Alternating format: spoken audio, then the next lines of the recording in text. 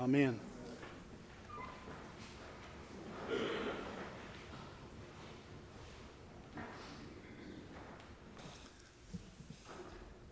When I was a boy, we had a Christmas tree. We bought it in early December, and these were real trees. You could smell them. We would put it up, put it in its stand, always a complicated task, get it straight, and there it would remain without decorations until Christmas Eve. We didn't say Merry Christmas. It wasn't out of political correctness. You see, Merry Christmas was reserved for the season of Christmas, for the 12 days of Christmas. Now, all of this wasn't the norm in the Deep South where I grew up in Perry, Florida, 7 decades ago. Boy, that hurts to say that. But inside, I secretly wished, I yearned. I wouldn't tell my father about it. But I wished and I so much wanted to celebrate Christmas like everyone else. To say Merry Christmas. To sing carols, real Christmas carols. Not Advent carols. Sorry, Bob. I wanted to join in the merriment of the weeks leading up to Christmas. Going to parties, singing, eating. Secretly, I longed to be a Methodist or a Presbyterian or even a Baptist, so I too could celebrate Christmas early. Obviously, I never mentioned it to my father, and here I am, still an Episcopalian, still celebrating Advent, and it is the 10th of December, the second Sunday of that season. Now, the interesting thing is 2 things can happen at the same time.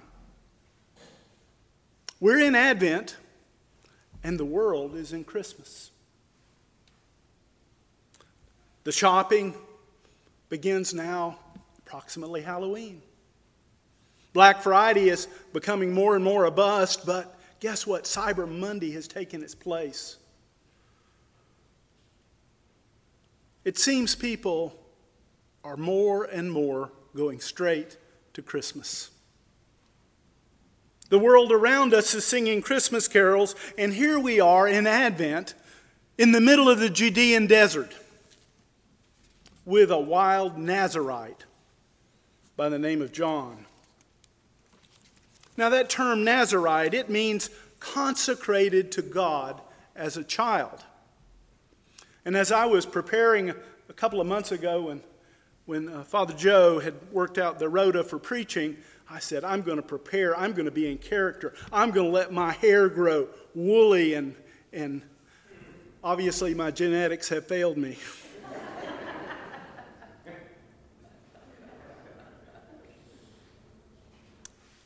But here was John, consecrated as a child, consecrated to be raised free of defilement, free of any kind of defilement, no alcohol, no cutting of his hair, no social relationships.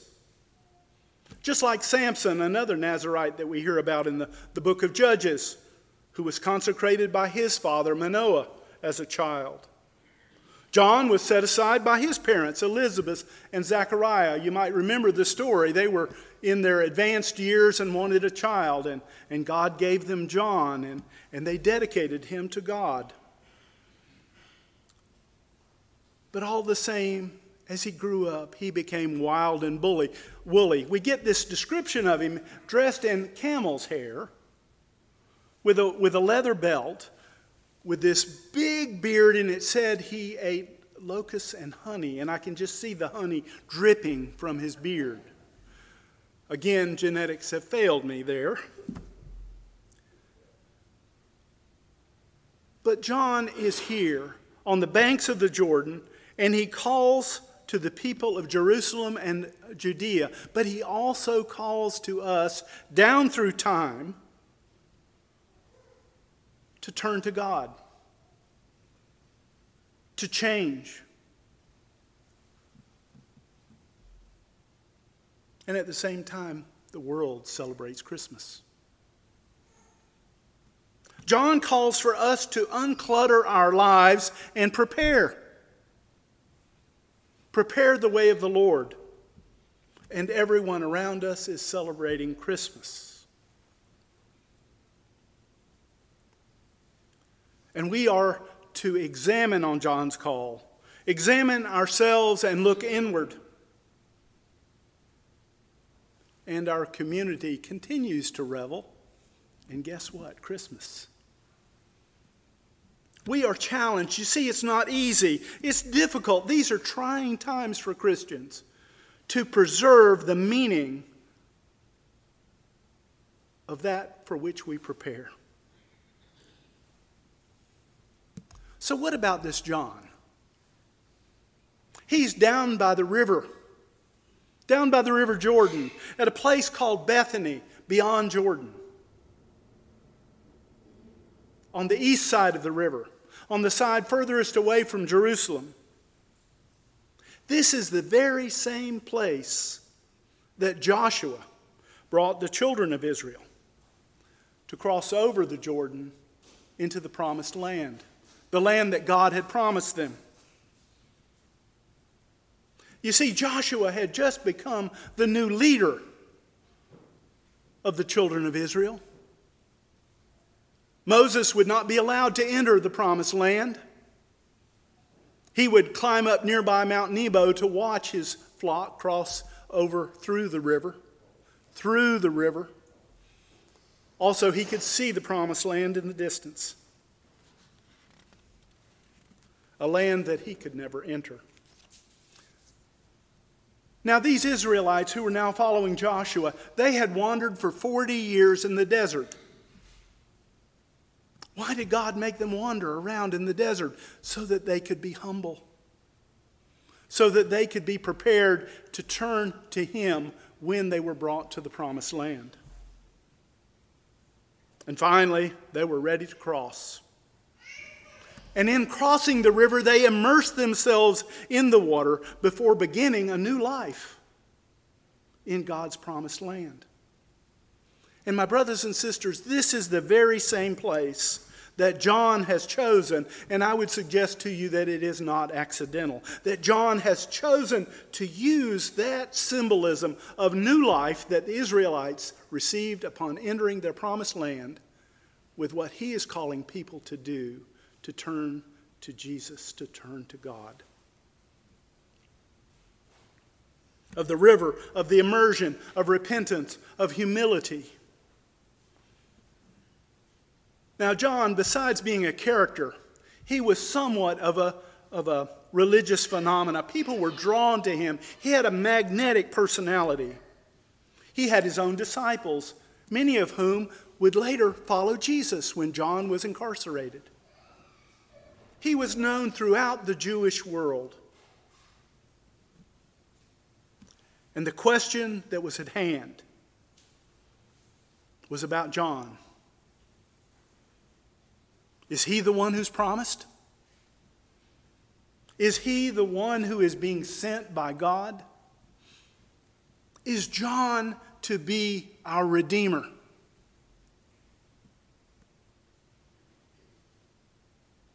So when John calls the people to repent, he is asking the people to repeat the crossing of the River Jordan symbolically into a new life of humility and forgiveness. To come to be baptized, to receive a new symbolic life. And to that repentive life, they come in droves. And John points not to himself in answer to the question, but to the one who comes after him, to the one who is more powerful. John calls the people to meekness of heart. He calls them to examine themselves, confessing their sins in all humility, unloading their burdens of guilt which they carry, recognizing their own inadequacies. But John indicates that he is not even worthy as a servant, not worthy to even untie the sandal of the one to whom he points, and that is Jesus.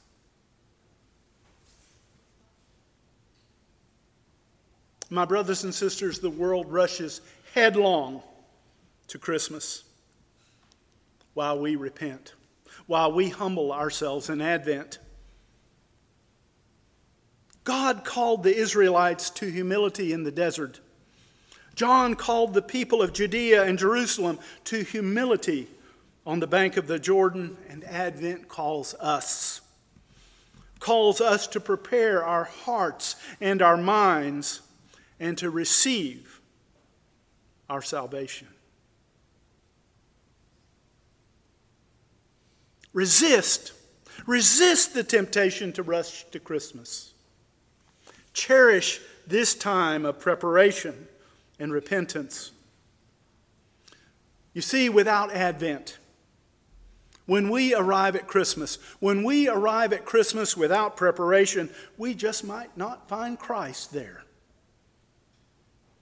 Instead, we might find only the secular and a few leftover sugar cookies. Without the desert, the Israelites couldn't cross the river. Without the baptism of John, the crowds from Jerusalem were not prepared for Jesus. And without Advent, we're not prepared for Jesus either. My brothers and sisters, the beginning of the good news is being prepared. The beginning of the good news is humbling ourselves. And it is not possible to get to Christmas without the preparations of Advent. Advent is only possible, you see, to the troubled soul. To the soul that recognizes its own imperfections and acknowledges its own flaws, yet looks forward to something greater, much greater, to come. Prepare the way of the Lord. We hear the prophetic voice. Make straight the highway for God. Then the glory of God shall be revealed. This is why we prepare. So that the glory of God can be revealed. Not just as the babe in the manger, but in his coming in majesty and great glory. His coming again. My brothers and sisters, Jesus, who is the good news, has become the good news for us. Prepare the way of the Lord. Amen.